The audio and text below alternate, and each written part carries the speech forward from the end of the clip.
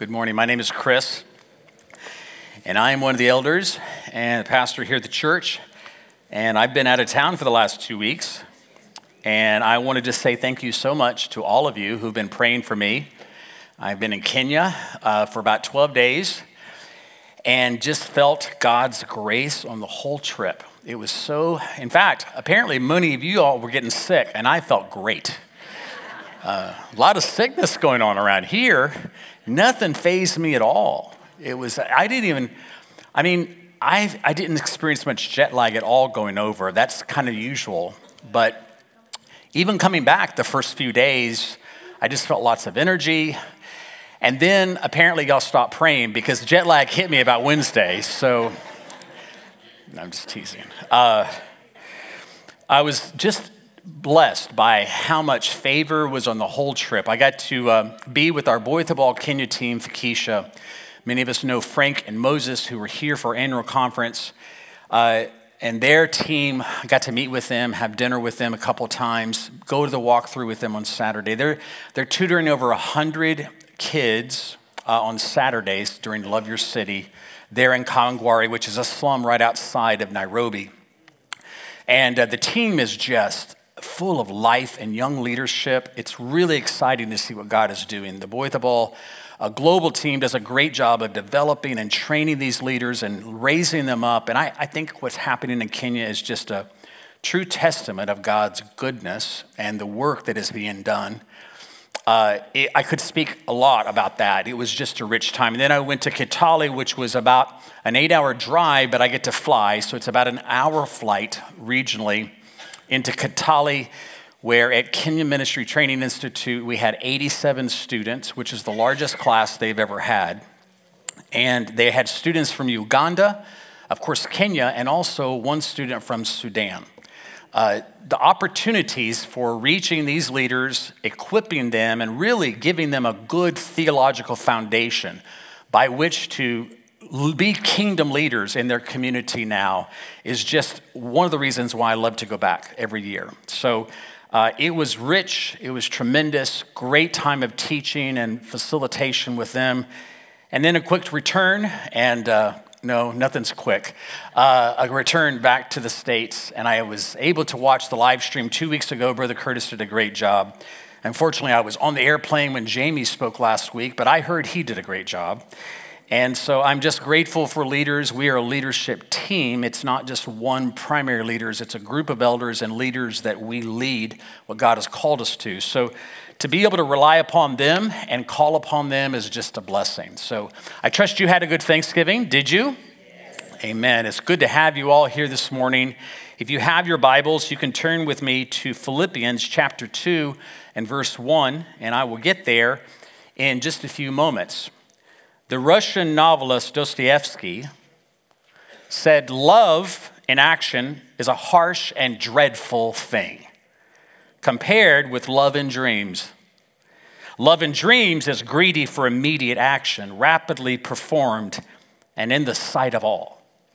But active love is a labor and fortitude, and for some people too, perhaps a complete science." You know, the idea of falling in love will certainly stir your heart. Many of us have had that experience. Many of us would like to have that experience. But the act of love will cost you. The act of love requires something of you. It requires that you share and that you serve, that you sacrifice and you surrender. And you may even be called upon to suffer to benefit someone else. Love, as we like to say, is not a feeling, it's a choice. Love is something we do, not something we merely feel. I'm grateful for feelings of love. I'm grateful for the love that I have with my wife and that she has for me. I'm grateful for the love that I have for my kids and my grandchildren. I'm grateful for the love that they have towards me. But I increasingly, the older I get, recognize that love goes way beyond, or it must go way beyond what I feel. It must be in the arena of what I do. Of course, we see this best in God's love towards us. First John 4, 9 through 11 describes it very well. And Eugene Peterson's transliteration, The Message, puts that verse this way. This is the kind of love we're talking about. Not that we once upon a time loved God, but that he loved us and sent his son as a sacrifice to clear away our sins and the damage they've done to our relationship with God. My dear, dear friends, if God loved us like this, we certainly ought to love each other. As the church of Jesus, we have to learn to love like Jesus. It's more than a feeling. It's something we give ourselves to fully, sacrificially, surrendering our own lives, even for the preference and for the needs and for the benefit of others. We can speak with tongues of men and angels. We can prophesy glorious mysteries. We can have faith that will move mountains, give away all our money to the poor, even lay down our lives. But if we don't love, all our effort amounts to nothing. The impact we have is nothing. The legacy we leave behind is nothing. Without love, we are nothing. We are nothing.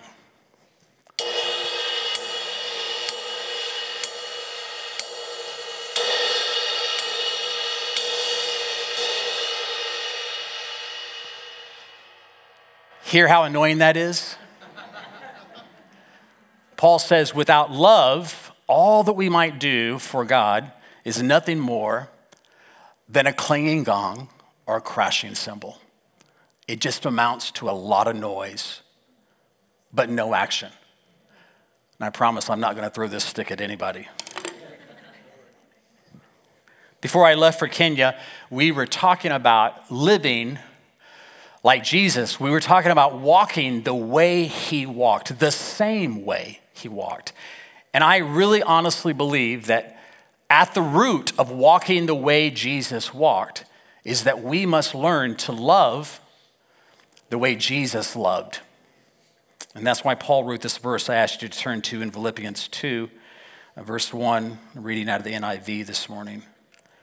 Therefore, if you have any encouragement from being united with Christ, if any comfort from his love, if any common sharing in the Spirit, if any tenderness and compassion, then make my joy complete by being like-minded, having the same love, being one in spirit and of one mind.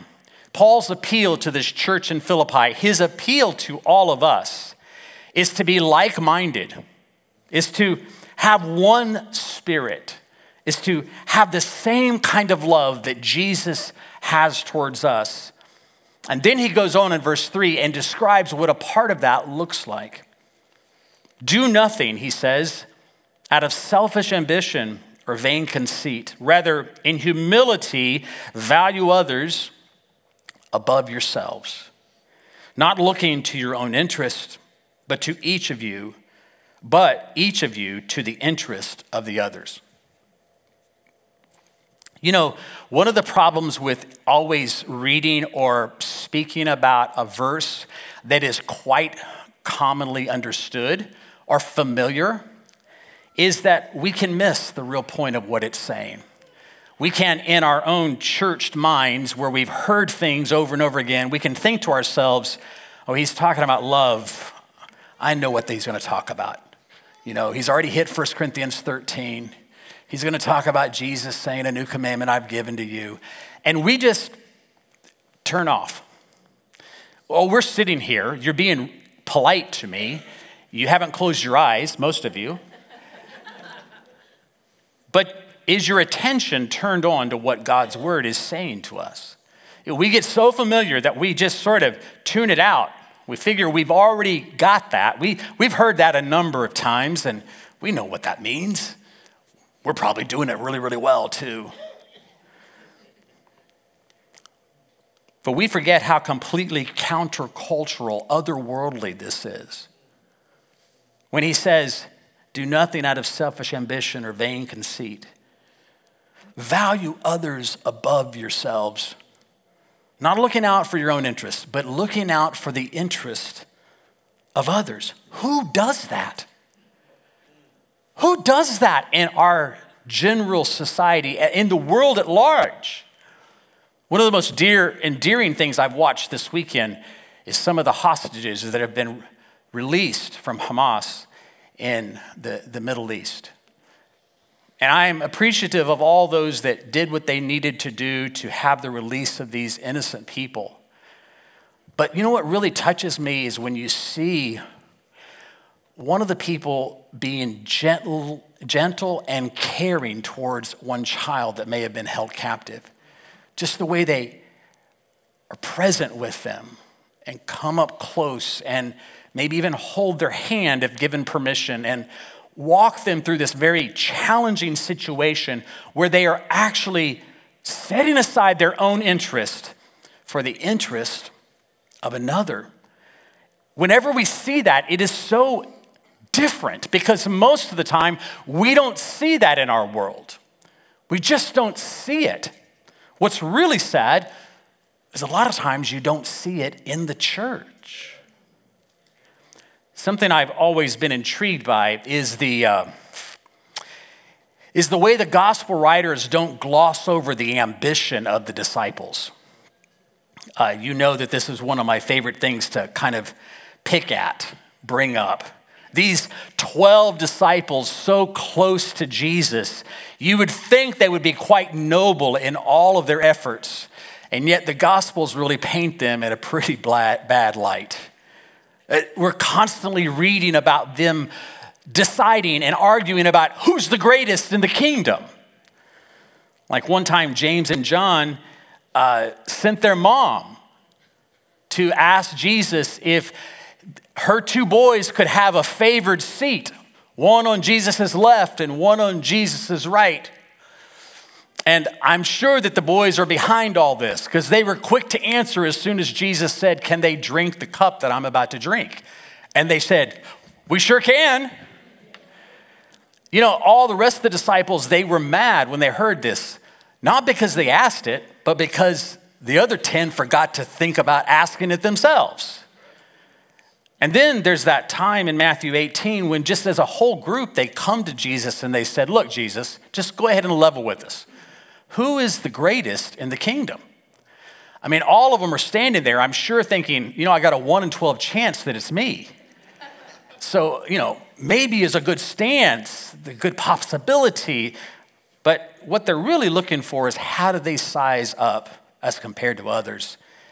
And that's not what Jesus is after. And he probably is shaking his head and he calls a child to himself and positions him in the midst of them. And he says this, truly I tell you, unless you change and become like little children, you won't even enter the kingdom of heaven, much less be great in it. Now that's my translation.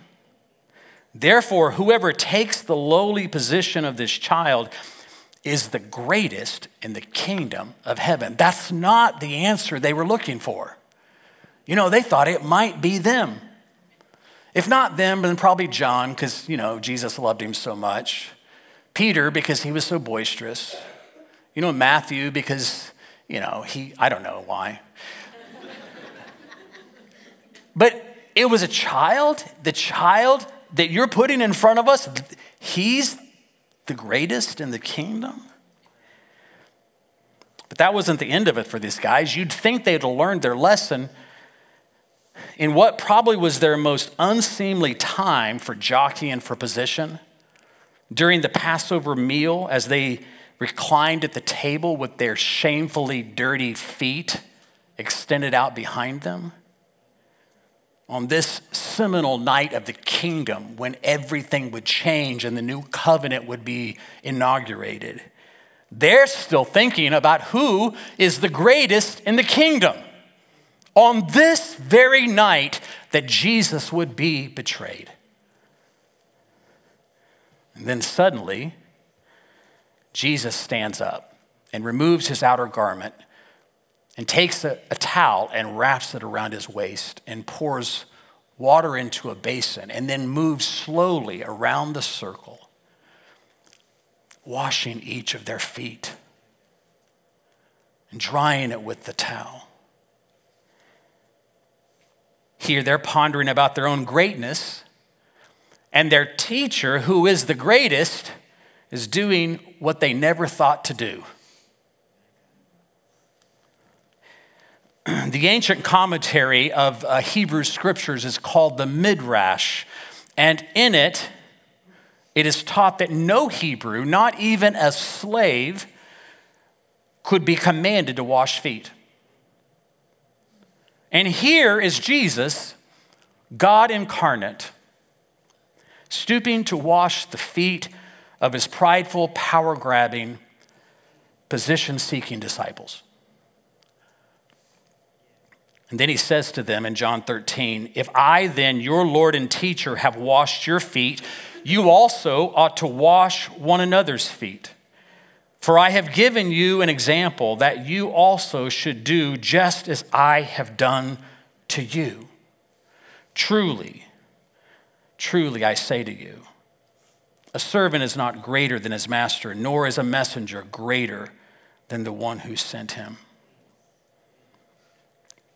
The harsh reality is that we are often more like the ambitious disciples than the feet-handling master.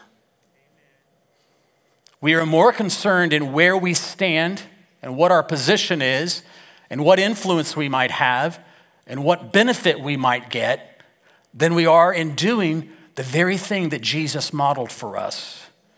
We size up people for what they provide for us, how they can satisfy our needs, how they can give us the advantage that we want.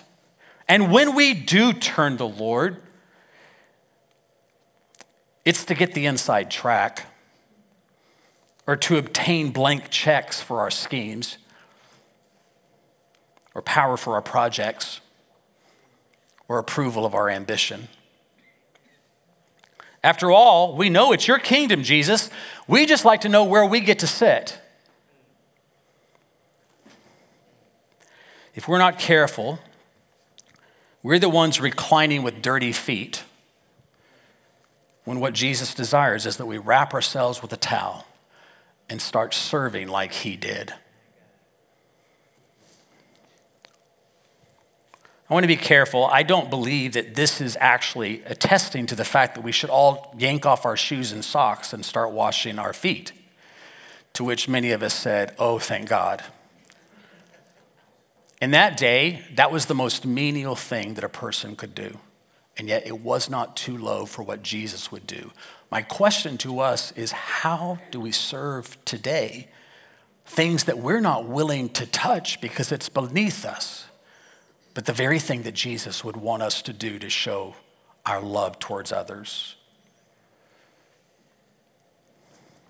We must love the way that he loved. And that includes action, not just feelings. It includes moving towards people that are unlovely. It means handling things that we wouldn't really handle any other way. It means getting dirty, clothing ourselves in a servant's attire, and doing the work that he did. Paul continues in Philippians 2, verse 5 says, "In your relationships with one another, have the same mindset as Christ Jesus, who, being in very nature God, did not consider equality with God something to be used to his own advantage. Rather, he made himself nothing by taking the very nature of a servant, being made in human likeness. And being found in appearance as a man, he humbled himself by becoming obedient to death, even death on a cross.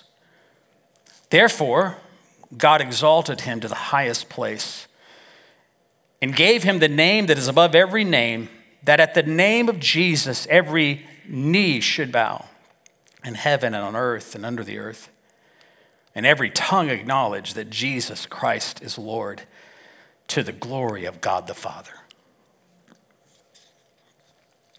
This is quite a beautiful passage. Really one of my favorites. It's widely known in the church.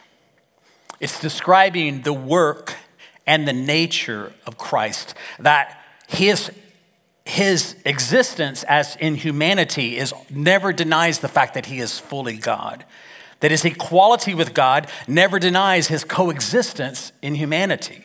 That he is 100% God and also 100% man, all at the same time. It tells us of his obedience to the Father and that he would walk even to death and die upon a cross.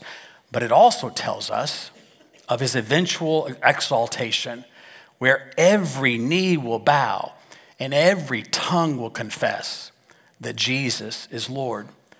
It's a glorious Christological text that really is just beautiful in all aspects. But it's also very practical for us because it gives us instructions on how we are to live our lives, on how we are to walk in the same way, how we're to have the same mind, how we're to have the same love. Paul says, in your relationships with one another, have the same mindset as Christ Jesus. In your relationships with one another, have the same mind as Christ Jesus, which, as we just looked at, is one of service. Jesus repeatedly emphasized that he did not come to be served, but to serve and to give his life as a ransom for many. Paul says Jesus did not consider equality with God as something to be grasped, seized, clung to for his own advantage. Rather, he saw it as qualifying him for the humble descent he would need to make to save his people. In verse 7, in the NIV, it says, he made himself nothing. And your Bible, the ESV or others have said, he emptied himself. And it comes from the Greek word kaneo, which means to empty. But I don't want you to misunderstand that this is Jesus emptying himself of divine attributes or that he ceased being God. That is not the case. He emptied himself by taking the form of a servant. He emptied himself not by relinquishing divinity, but by taking on humanity, becoming something he was not previously, which required humility and ultimately humiliation. Not embarrassment.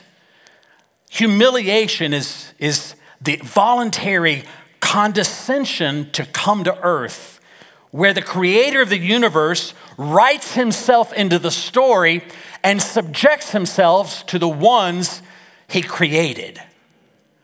How low did he have to stoop to save us? And as such, this negative action of emptying himself is probably better defined as a positive action of the incarnation. That God became flesh and dwelt among us. Emmanuel.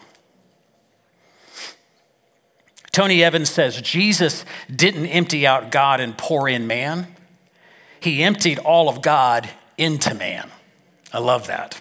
He became God, poured into man, the God-man. And Dr. Evans goes on to say, when Jesus did something about your sin and mine, he didn't give us the leftovers. He poured all that made him God into man so that man would have all of God. Oh, the beautiful mystery.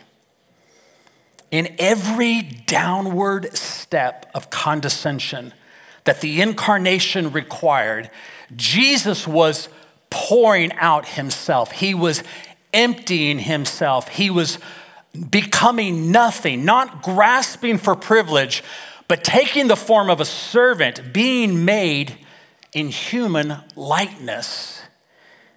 While humanity is constantly trying to exalt itself and defend itself and justify itself. Jesus empties himself for the sake of broken and frail and sinful people. And when Christ goes to the cross to purchase our salvation, he shows us just how far he's willing to empty himself, humbling himself to obedience, even to the death on a cross. Listen, it's vitally important that we get this emptying of himself right in our own thinking, because Paul tells us that we're to follow his example, that we too are to be self-emptying people, that we are to pour out and become nothing, that others could be benefited and loved and brought into the kingdom. Paul is saying, Jesus is your example. He is your model. He is how you should live. Have his mind in you, not the mind that the world offers you. To have this mind among yourselves, which is yours in Christ Jesus. Be like-minded, of the same spirit. Have the same love. You might be thinking, well, that sounds real great, but it seems a little impossible to me to love like Jesus did. Well, I have to say I agree with you. Apart from him, it is impossible. But as he said, with God, all things are possible. I would honestly say to you that apart from his love for us, we will never be able to love like he loves. It's only by remaining in his love that any of this is possible. That's why Jesus said to his disciples again in John 15, still on this same night when he washed their feet and they were arguing about who's the greatest, and his betrayer had gone to sell him with 30 pieces of silver. On the same night, Jesus says to them, as the Father has loved me, so have I loved you. Now remain in my love. I want you to notice, he didn't say remain in your love for me. He said remain in my love for you. When we remain in the midst of his love, there is a transformation that occurs that enables us to begin not only seeing it the way he does and thinking about it the way he does, but also loving the way that he does. It's the miracle of him in us, Christ in us. No longer us living, but Christ that lives in us. And we begin loving as he has loved us. Our own capacity to love is drawn out of his great love for us. And so we must therefore stay there. Remain in his love. Don't linger from it. Don't stray from it. Don't run from it. Run into it. And the more you are in his love, the more you will find yourself loving the way he loved. By the way, there's some encouraging news about those ambitious disciples we talked about earlier. The ones always asking who is the greatest in the kingdom. They remained in his love. They heard his word in John 15.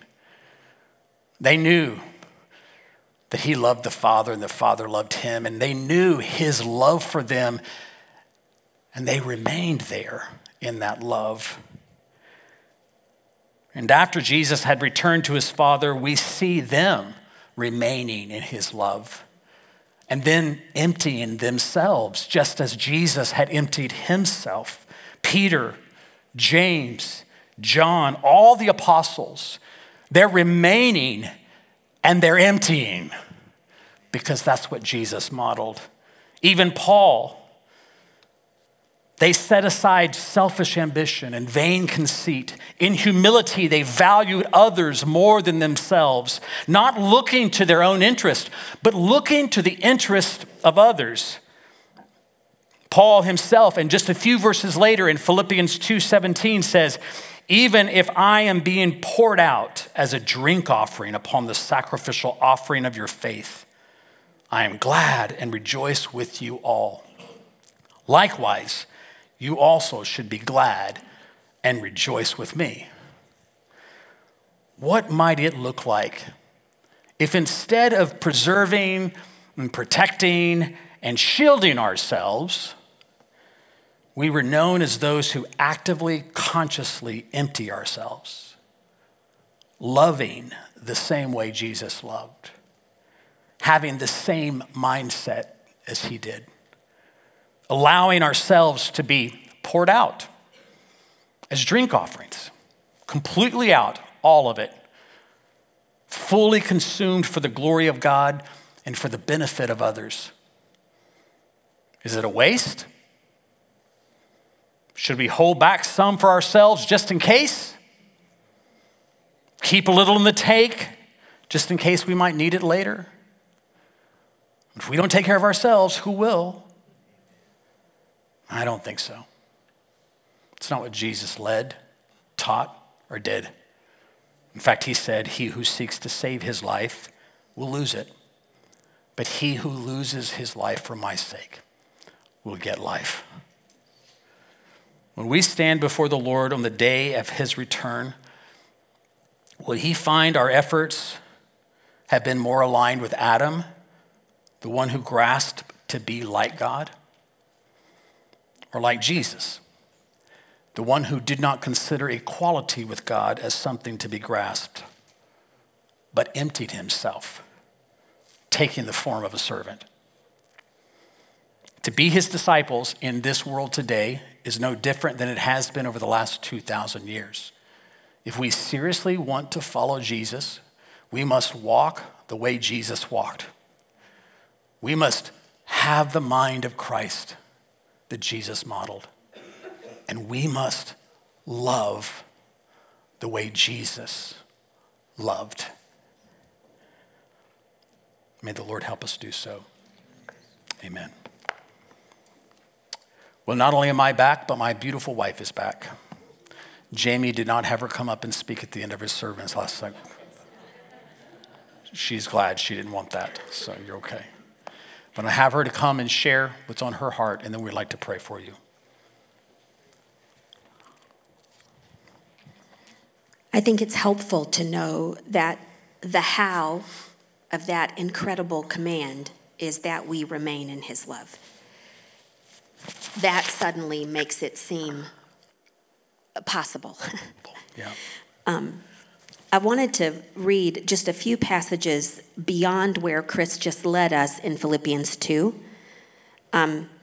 because I think it confirms that idea that it's the remaining in him and who he is and his nature that allows us to follow in his footsteps. I'm trying to decide if I'm going to read that in the message. I am. So what I'm getting at, friends, is that you should simply keep on doing what you've done from the beginning. Better yet, redouble your efforts of responsive obedience. Be energetic in your life of salvation, reverent and sensitive before God. That energy is God's energy, an energy deep within you, God himself, willing and working at what will give him the most pleasure. When we are remaining in him, that conduit works. Mm-hmm. His energy in us, right, willing and doing his good pleasure. Right. And then he flips again back to what we do, and he says, do everything readily and cheerfully. No bickering, no second guessing allowed. No one-upmanship. Go out into the world uncorrupted, a breath of fresh air in a polluted society. Provide people with a glimpse of the living God. Carry the light-giving message into the night. Wow. I love it. That's so our good. call. That's right. And it's only possible. We can only see it and do it if we remain in his love. Yes. So that energy that holds the Trinity as one, the love of God, would compel and constrain us and guide us to the people that we are called to love and how we're called to love them. Yes, absolutely. I would dare say that if we are not being productive, fruitful for the kingdom, or we find ourselves struggling where we don't hear him or he's not close, it is largely because we have not remained in his love. We've not reminded ourselves how much he loves us. We've not extended ourselves asking that his love be increased and grow in our hearts. That if we could remind ourselves, recall to our own hearts how he has loved us, all that he has done for us, we would be surprised at how that would shift the other things that are not going the way we think. We must remain in his love. That's the place he's called us to be, in his love. We're going to pray for you, and as we are, if there are things that the Lord is saying and doing in your heart, could I just encourage you to be open to respond to him? Maybe if as we're singing a song momentarily, you'll want to get up and come to the front to be prayed for. Go to someone that you're walking with in your small group or your close friends with and ask them to pray, to stand with you. Let's respond to what the Lord is saying to us, even as we draw near to him. Let's pray. Father, I want to pray first for anyone listening who has not stepped into your love. Yes, that's right. You don't just call us to remain. Your first invitation is to come. Yes. To come into love, to be loved, and to let the power of your love transform the neediness of our lives. So, Father, we give you room to touch any heart with that first invitation today. Yes, Jesus. If you're here and you're not living a life of love, you've not yet benefited from the powerful love of God that rights all the wrongs. I pray that you can say yes to him today. Yes. And Father, for those who've already said yes to you, but may be a bit diminished in their remaining, they may be wobbling a bit in their steadfastness to abide with you. Pray, God, that you would quicken our hearts, that we would move quickly when we see that there's a gap between your steps and ours. That we would commit again to living a life of love, both yours in us and flowing out of us.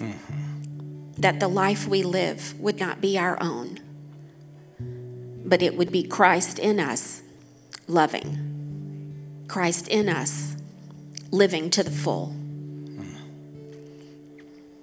Lord, we confess that all too often we're like the ambitious disciples.